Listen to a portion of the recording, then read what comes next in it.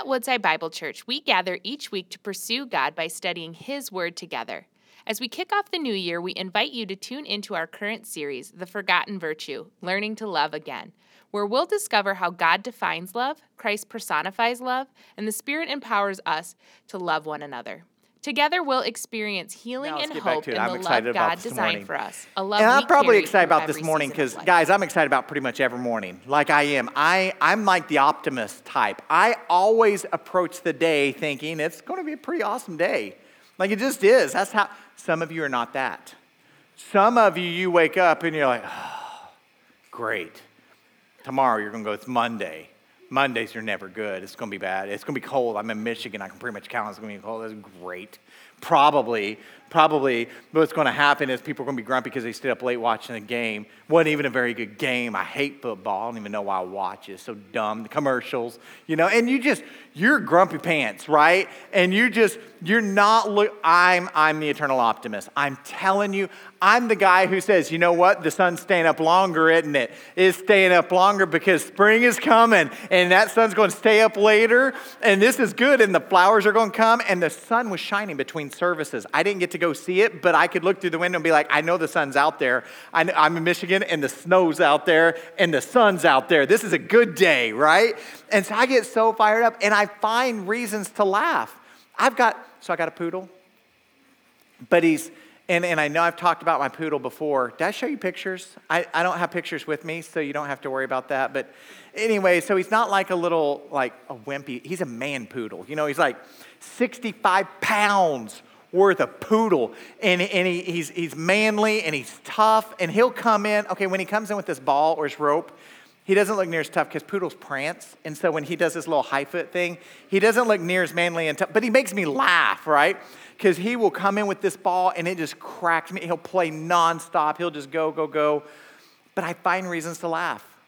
I find reasons to smile because I know the season is continually in change. I know that the flowers are going to come. I know the sun is going to shine. It doesn't matter what's going on with our world. I find that sunset that causes me to pause and to say, oh my goodness, Lord, you are so creative and good. And I think it's pretty incredible. I just hear this little one over here that even in the midst of the trials, even in the midst of a world that seems so chaotic, when that mama is pregnant, it doesn't matter whether you think you're ready or not, the baby's going to come, right? That is what's going to happen. I think there's always this reminder of the beauty and the preciousness of life. Have you ever been around that newborn baby? Like the soft cheeks, the teeny tiny little fingers, and it just causes you to pause and to smile, right? That teeny baby makes everything stop. Now, you've been around the baby. Have you ever been in that new life there? Have you ever been around the person who places their faith in Jesus? They go from darkness to light. They experience new life in that moment. I'm telling you, it's the absolute best. New life is so incredible. And I think that's what we're going to see in the text today. Take your Bibles, open up to 1 John chapter 5. 1 John chapter 5, this is the very last week of our sermon series. If you are joining us for the first time, we've spent about 6 weeks in the book of 1 John, and we're going to finish it up today. 1 John is written by the apostle of love. It's written by John. Now, John does not see humanity the way our culture does. Our culture tends to say, well, there's people who do good things and people who do bad things. Well, John would argue against that. John would say, no, everybody is in darkness. Everybody is in darkness. But through faith in Christ, you can experience new life. And you can become a child of God. And in that part, you become part of God's family. You're in darkness, but through faith in Christ, you can know what it means to be part of the family of God. And that brings us to our big idea today. The big idea is that the new birth makes you a child of God. The new birth makes you a child of God. So last week I asked a question. I said, how do you know? When you watch that football game tonight and Tom Brady runs out on the field and you got Mahomes running out on how do you know which one's a Christian and which one's not a Christian? When you go see the Tigers play this summer and you're sitting there eating your hot dog and your Cracker Jacks, how do you know which player's a Christian, which one's not? How do your neighbors know if you are or if you're not? How does your family know whether you're a Christian? How do they know? Well, here's what John would say. John would say that newborn baby, you know that a newborn baby is alive because she cries, because she eats, because she needs change, because at 2 a.m. she's going to tell you that she's alive whether you want to know at 2 a.m. or not, right? She's going to tell you. The same is true with a Christian. That the new life that we have in Christ, there's going to be evidence in our life that we are alive in Christ. In fact, today we're going to see through these 3 points evidence of that. Number one, if you've been born of God, you believe in Jesus. If you've been born of God, you believe in Jesus. So let's look at chapter 5, 1 John chapter 5, starting in verse 1. And John writes this. He says, everyone who believes that Jesus is the Christ has been born of God. And everyone who loves the Father loves whoever has been born of him. So throughout history, there's been a lot of people who are deeply religious. In fact, I would say today what you see is a push that's very counter to what we've ever really seen quite like this. And it's a culture that says, yeah, you need to grab onto nature or to the scientific method. And we would say nature's great.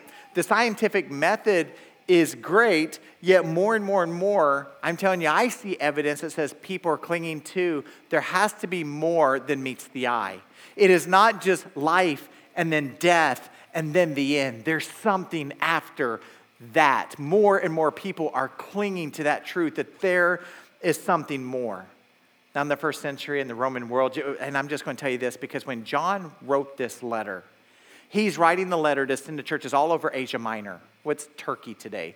He's sending these letters all over modern day Turkey, and this is a very Roman context. Now the Roman world had this belief, had this thought that there's many gods. We have all of these gods that we believe in, that we talk about, all of these gods, and along comes Christianity that says there's one true God. All right? Following the ways of Judaism, there's one true God. And the only way to a right standing with God is through faith in Jesus. Oh my goodness. When they said that to the people who heard this for the first time, they became so angry, so upset. Because this news was either idiotic, or it was just insulting. Idiotic, like if you believe there's one way to God and that's through Jesus, well, you must be dumb. Like, how can you possibly believe that?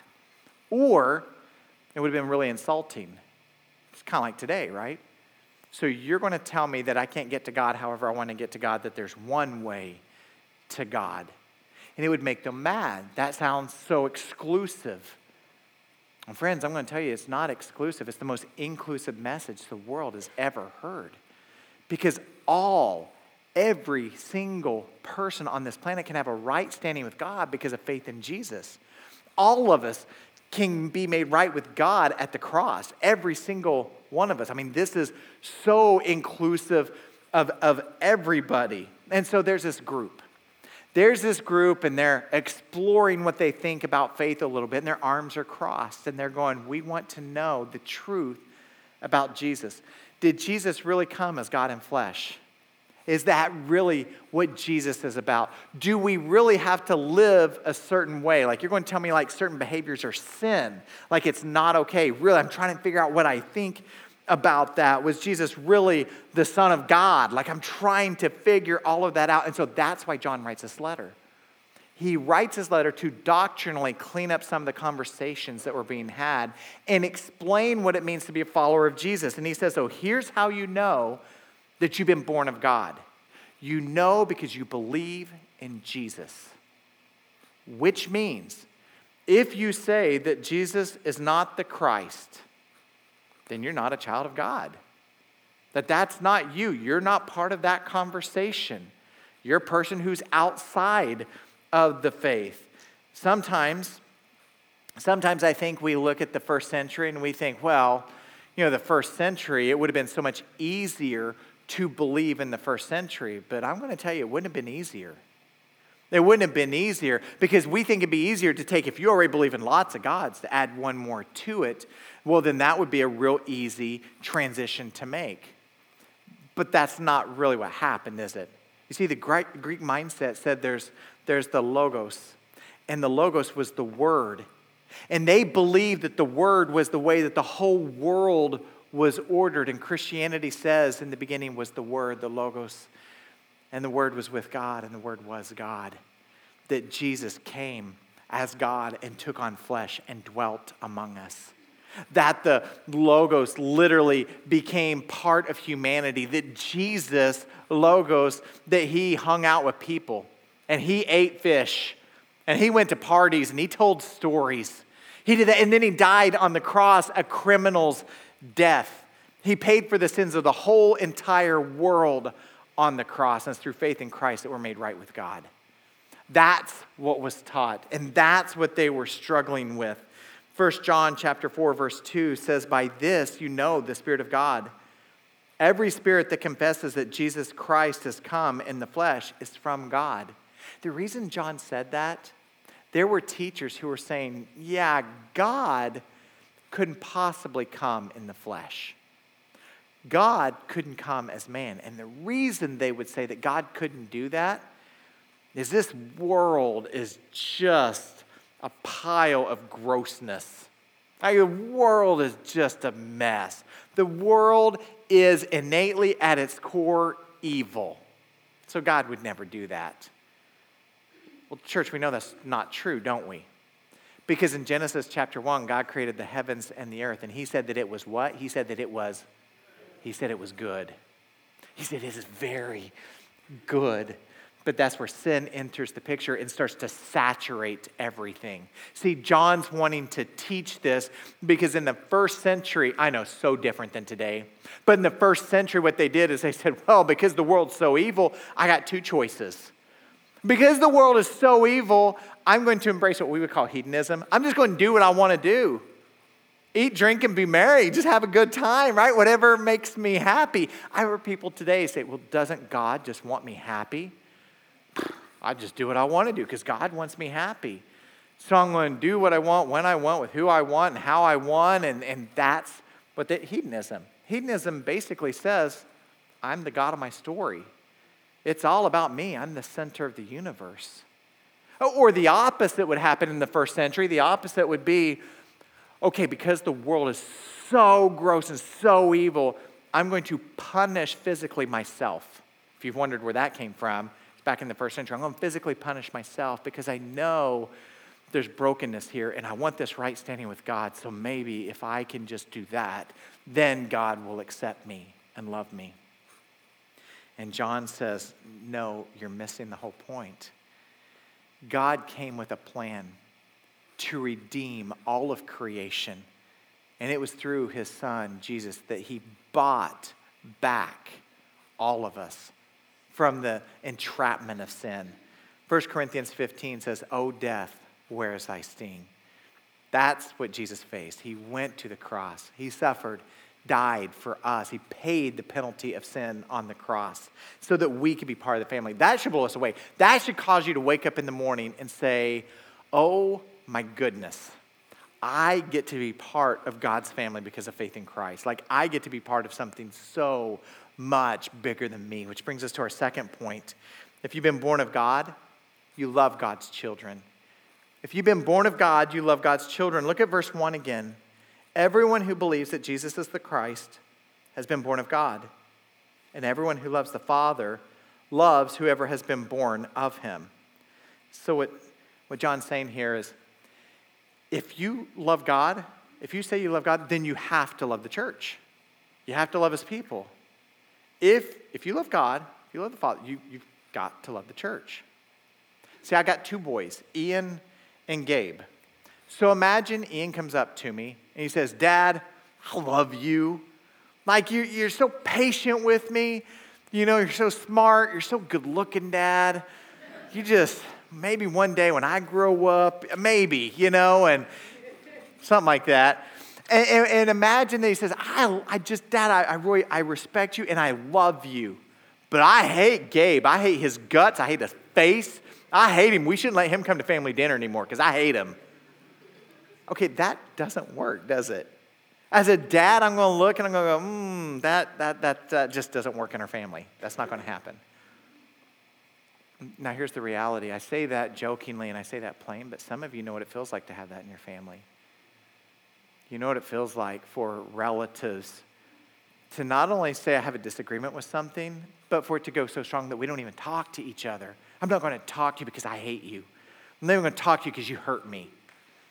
I'm not even going to talk to you because you think something different than I think. Some of you know that reality, and it hurts you deeply. And you are sitting there going, this isn't right. This is not the way it's supposed to be. So do you see what John says in chapter 4, verse 20? Anyone who says that they love the Father and they hate the brother, they're a liar. I mean, do you see? Because we can even see in our own families how broken that would be, how messed up that would be. And John's saying, see, you can't say you love God and then hate a brother or sister. You can't do that. You've got to love the family. And then he continues on to press in more. Look at verse number 2. He says, by this we know that we love the children of God, when we love God and obey his commandments. You hear me say that all the time. Like, we should love the Lord our God so much, we actually do what his Bible tells us to do. Like, when it talks about grace, and when it talks about forgiveness, and when it talks about generosity, and when it talks about service, that's not a suggestion. That's really the way we're supposed to live. That's the calling that we have. Verse 3, he presses more. He says, for this is the love of God, that we keep his commandments. And his commandments, I'll talk about gut punch, his commandments are not burdensome. They're not a burden on us. They're not a chore. Here's what I mean. When I was over on the west side of the state, pastoring over there, I would teach at a local university and would teach just adjunct, pick up some classes, and teach a communications course. And when I would teach that course, I always had one of two groups. One group would be the group, because I would give assignments like you're going to have to talk for 3 minutes, or you're going to have to work collaboratively, or you're going to, these different things, you're going to have to write a paper. And so one group would be the group that would grumble. They would grump about it. Well, I can't believe you're going to make me write not in first person. This is ridiculous. When am I'm never in my job going to have to talk for 3 minutes. I ain't going to have to do that. This is just dumb. I can't believe I should just be able to get my degree. All I care about, if I get B, I'm going to get degrees. So I just want to be in the class. I don't even care. I'm not doing all that. That's one group. The other group is a group that says, I'm going to roll up my sleeves. I'm going to go to work. All right, let's do this. Let's work together. Let's make it happen. Let's embrace this. And you've seen the same thing in your environment. Right? Whether it's your work environment, whether it's you at school watching people around you, or whether it's you with kids, like when you ask someone to make the bed, right? Or mow the lawn.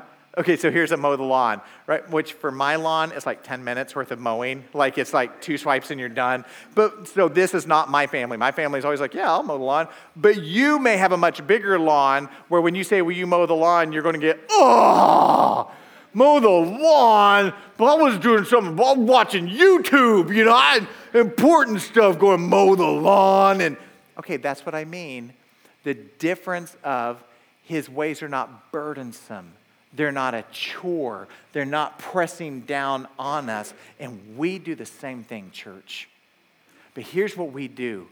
God, I got this stuff that I'm wanting. And you're telling me to be generous? That's an obstacle to the fun I want to have. You're telling me to have a heart that serves. You're telling me to forgive, but I want to hang on to that hurt because they hurt me. So I'm not forgiving, Lord. I'm going to hang on to that. I'm going to grip my teeth. And you're trying to keep me from the real fun I want to have, Lord. So I'm going to hang on to that. And we view his commandments then as a burden. And John says that's not the calling we have. And point number 3 is the reason why it says if you've been born of God, you've overcome the world. Look at this, verse 4. For everyone who has been born of God overcomes the world. This is the victory that has overcome the world. It's our faith. Who is it that overcomes the world except the one who believes that Jesus is the Son of God? So John goes back to this whole concept of new birth, which is amazing and should take our breath away.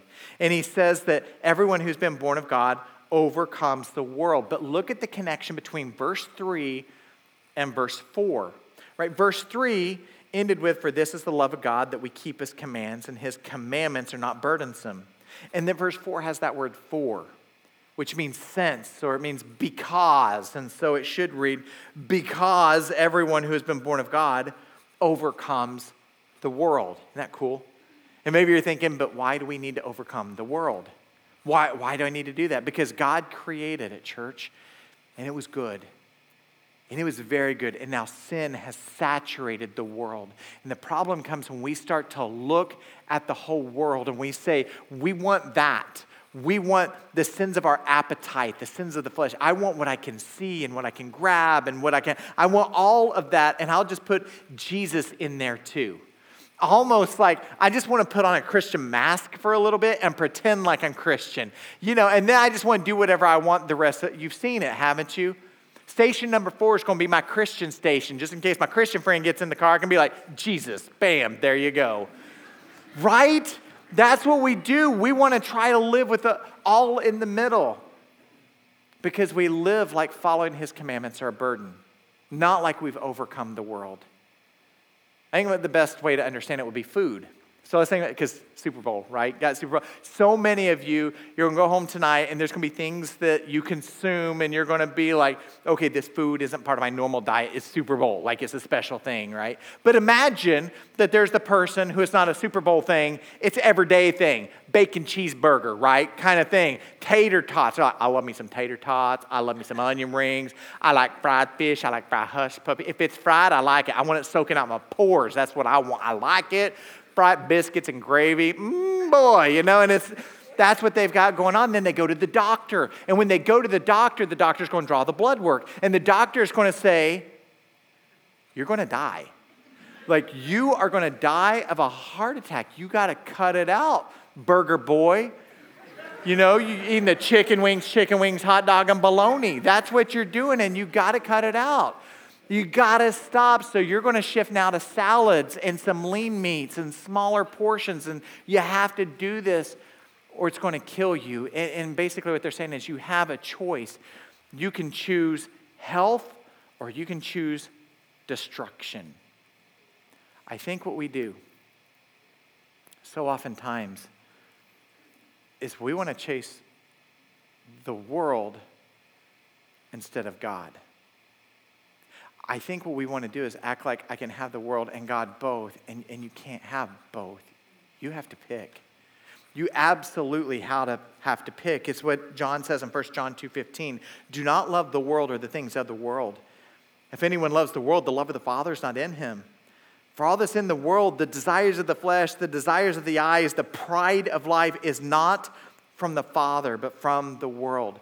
Don't miss this. This is John saying, hey, his commandments, they're not a burden. They're not a chore. It leads to life. It leads to freedom. It doesn't lean to the sins and the chains of slavery. That's not where it leans. And I think what we try to do again is to say, I want all the stuff that life has to offer. I want to chase it. I want that hedonistic life, but then I just want to sprinkle some Jesus on top. Church, you can't do that. That is no different than the first century saying, I want to take all these gods and just add Jesus to the middle of it. Jesus has this declaration that we're supposed to make him Lord of our lives. We are supposed to die to ourselves to follow Christ. What we see is we see John tell us if we confess our sins, he is faithful and just to forgive our sins and cleanse us from all unrighteousness. And so I think this morning, there's really just two groups in this room, right? We have one group, you're my brothers and sisters in Christ. You're Christians. You've surrendered to the lordship of Jesus. Now, maybe this morning, if you look in the mirror, you would say, I'm actually doing really good right now. I am. This COVID season for me spiritually has been really good. It's forced me to realign my ways with the Lord's. And I'm in a great spot today, Pastor. Like, I am celebrating the redemption that I have in Christ Jesus. Like, I'm really in a good spot. I love that. I am so thankful for that. Some of you, brothers and sisters, you would say, this has been a tough season for me. I got a little bit distracted. I've started to fall into some old patterns and do something. I don't even know where it's come from. I don't even know what that is. Can I just tell you, I think Brad said it well. We don't know that we get tomorrow. I don't know that driving home that I get to make out. We don't know. We don't know how many days we have, but we know we have this moment, don't we? Church, today's a gift. This moment is such a gift. And this is where we get to just stop and thank God for his grace and his mercy in our lives, for giving us right here, right now. And just say, Lord, I'm just realigning my life with yours. I don't find joy in your word. It's not a burden to me. I want to find joy in following your ways, in loving you, in loving my church family. I need to re-engage in that process. I got kind of lax and kind of lazy in it. I need to really start to focus a little bit more. And the other group would be those that you've never surrendered to the lordship of Jesus. And if I asked you, let's say tomorrow there were no more tomorrows for you. If I just asked you, hey, are you going to spend eternity with Jesus? Some of you would just say, I don't know. And so then if I asked you, how do you think you go about having a right standing with God? Maybe you would say, I guess I haven't murdered anyone, so I haven't been that bad. I've tried to be good. Maybe you'd say I prayed some. I went to church before. I was nice to people I didn't know. You're going to tell me all these behavior things. But I want you to hear the gospel this morning. The gospel is that God loves you. He loves you. You and I have a problem, though. Remember when I talked about that family relationship where something goes wrong and people don't talk anymore? You and I, we've sinned. Sin means we've lived lives that are not perfectly holy. That's what it means. We've missed the mark. That sin causes a separation between us and a holy God. That's why so much of your life is spent trying to be good enough to get back to having a relationship with God, to try to know enough, to try to talk enough, to try to pray enough, you can't. You can't pray enough. You can't go to church enough. That doesn't give you the right standing with God. That's why Jesus came. He lived a perfect and a sinless life. He was crucified to pay for that sin price on the cross. They placed him in a tomb, and on the third day, he rose from the grave, conquered sin and death. Over the next 40 days, he appeared to no less than 500 eyewitnesses. And the Bible says if you confess with your mouth that Jesus is Lord, you believe in your heart that God raised him from the dead, that you're saved, you're rescued, you experience a new life. If you've never done that, I want you to have the opportunity today just to say, I surrender, Lord. I don't want to try to live this life doing my best to figure it out. I want to live my life with faith in Christ. Church, let's pray. Lord, I do thank you so much just for life, for this opportunity right here, right now to worship you and to praise you. Lord, for the honor of being able to walk alongside these brothers and sisters and celebrate the work that you're doing in this place, that you're doing throughout our community, throughout our workplaces, throughout our families. I do pray for those brothers and sisters right now that, Lord, they've gotten distracted a little bit. They've gotten off track. Will you just gently move us back in the right direction? Or maybe with a firm hand if that's what it's going to take. Lord, our hearts want to be open and receptive. We don't want following your commands, following your ways to be a burden or a chore. Lord, we want to find joy in what it means to be your kids. And for those that maybe they don't know what it means to be your kid, they've never surrendered to the lordship of Christ, I just pray for the freedom right now for them to have that conversation with you. That they understand that it's not checking a box, it's not raising a hand, it's through faith. As John said, it's through faith. So Lord, through faith today, let them have that place right now to be able to say, God, I believe. I believe you love me. And that Jesus came and lived and died and lived again to rescue me and to save me. Jesus, I want you to be Lord of my life. Thank you for being my Savior. In Jesus' name, amen. Amen. Church, thank you. just for continuing to be patient with me as well, continuing to press on and lean into the teachings of Christ and to live this out in our lives. Let's stand as we close our morning in worship. Thank you for joining us as we study God's Word together. We would love to hear how God is moving in your heart and get you connected into the Woodside Bible Church family. Head to woodsidebible.org/connect to introduce yourself today.